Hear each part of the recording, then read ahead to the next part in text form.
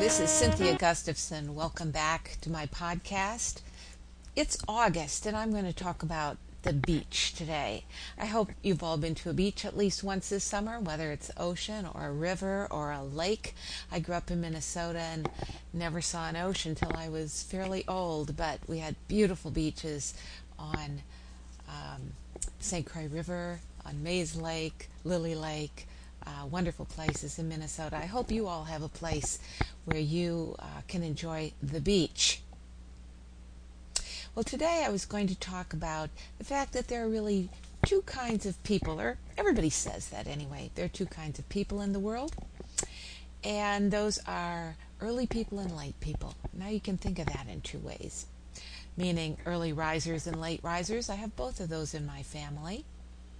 I've changed. I used to be a late riser, and now most of the time I'm an early riser because I've lived with a husband for 38 years who's kind of urged me in that direction.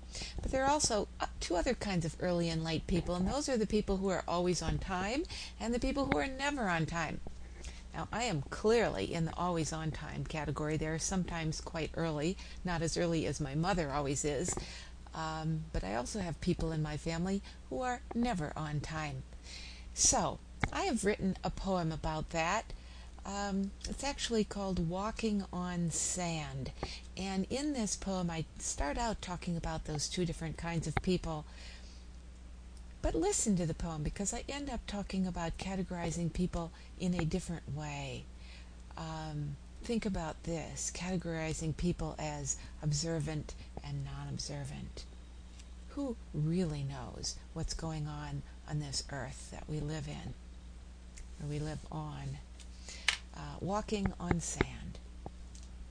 They say there are two kinds of people, early and late, on time and never on time, or morning people and sleepers, but it's more complicated than we think. As I comb this pre-dawn beach, I am here because an alarm clock woke me, whereas my husband rose on his own and arrived at his meeting by 6. My daughter, who would usually waken early, is stiff and tired from yesterday's fun and is sleeping late, but then she's always late to everything. My son in New York, because he can't take time to vacation, can't take time to sleep, but if he did, it'd be way into the morning. So what kind of people are we?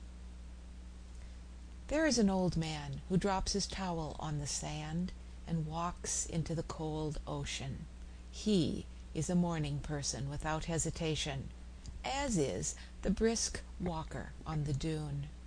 But the half-open-eyed girl with the baby, humming with the wind, walking a bit woozy, doesn't care about shells or sand or the mewing of gulls at this hour of the morning. And she doesn't see what the hungry gulls and sandpipers are doing as they peck holes into the armored homes of soft shellfish, their safety never assured.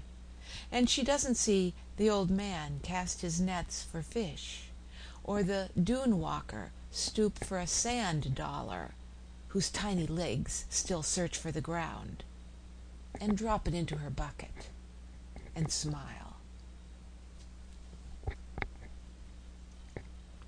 Well, that's the poem Walking on Sand. And let's think about for a minute. I really talk at the end of that poem about living in a dog-eat-dog world, don't I?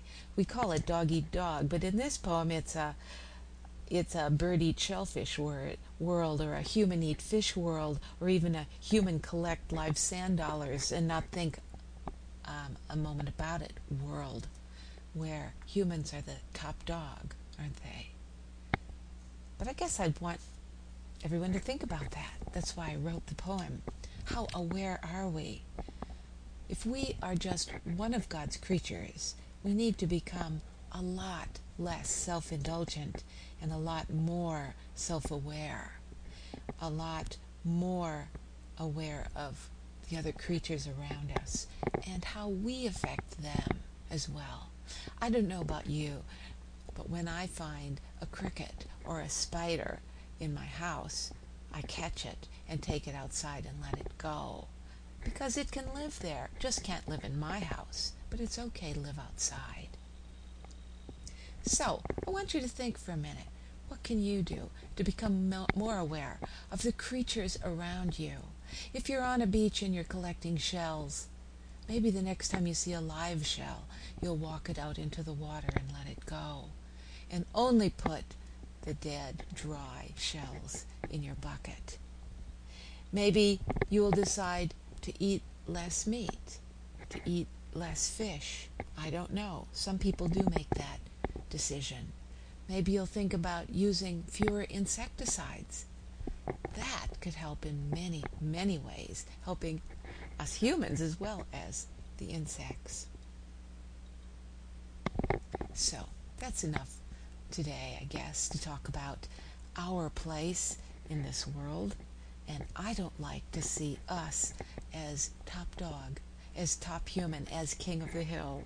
I like to see us as just one of God's creatures in this incredible, incredible planet that we call Earth. Take care of it. Take care of yourself. And I'll see you again. By the way, don't forget to visit me at www.cynthiagustavson.com.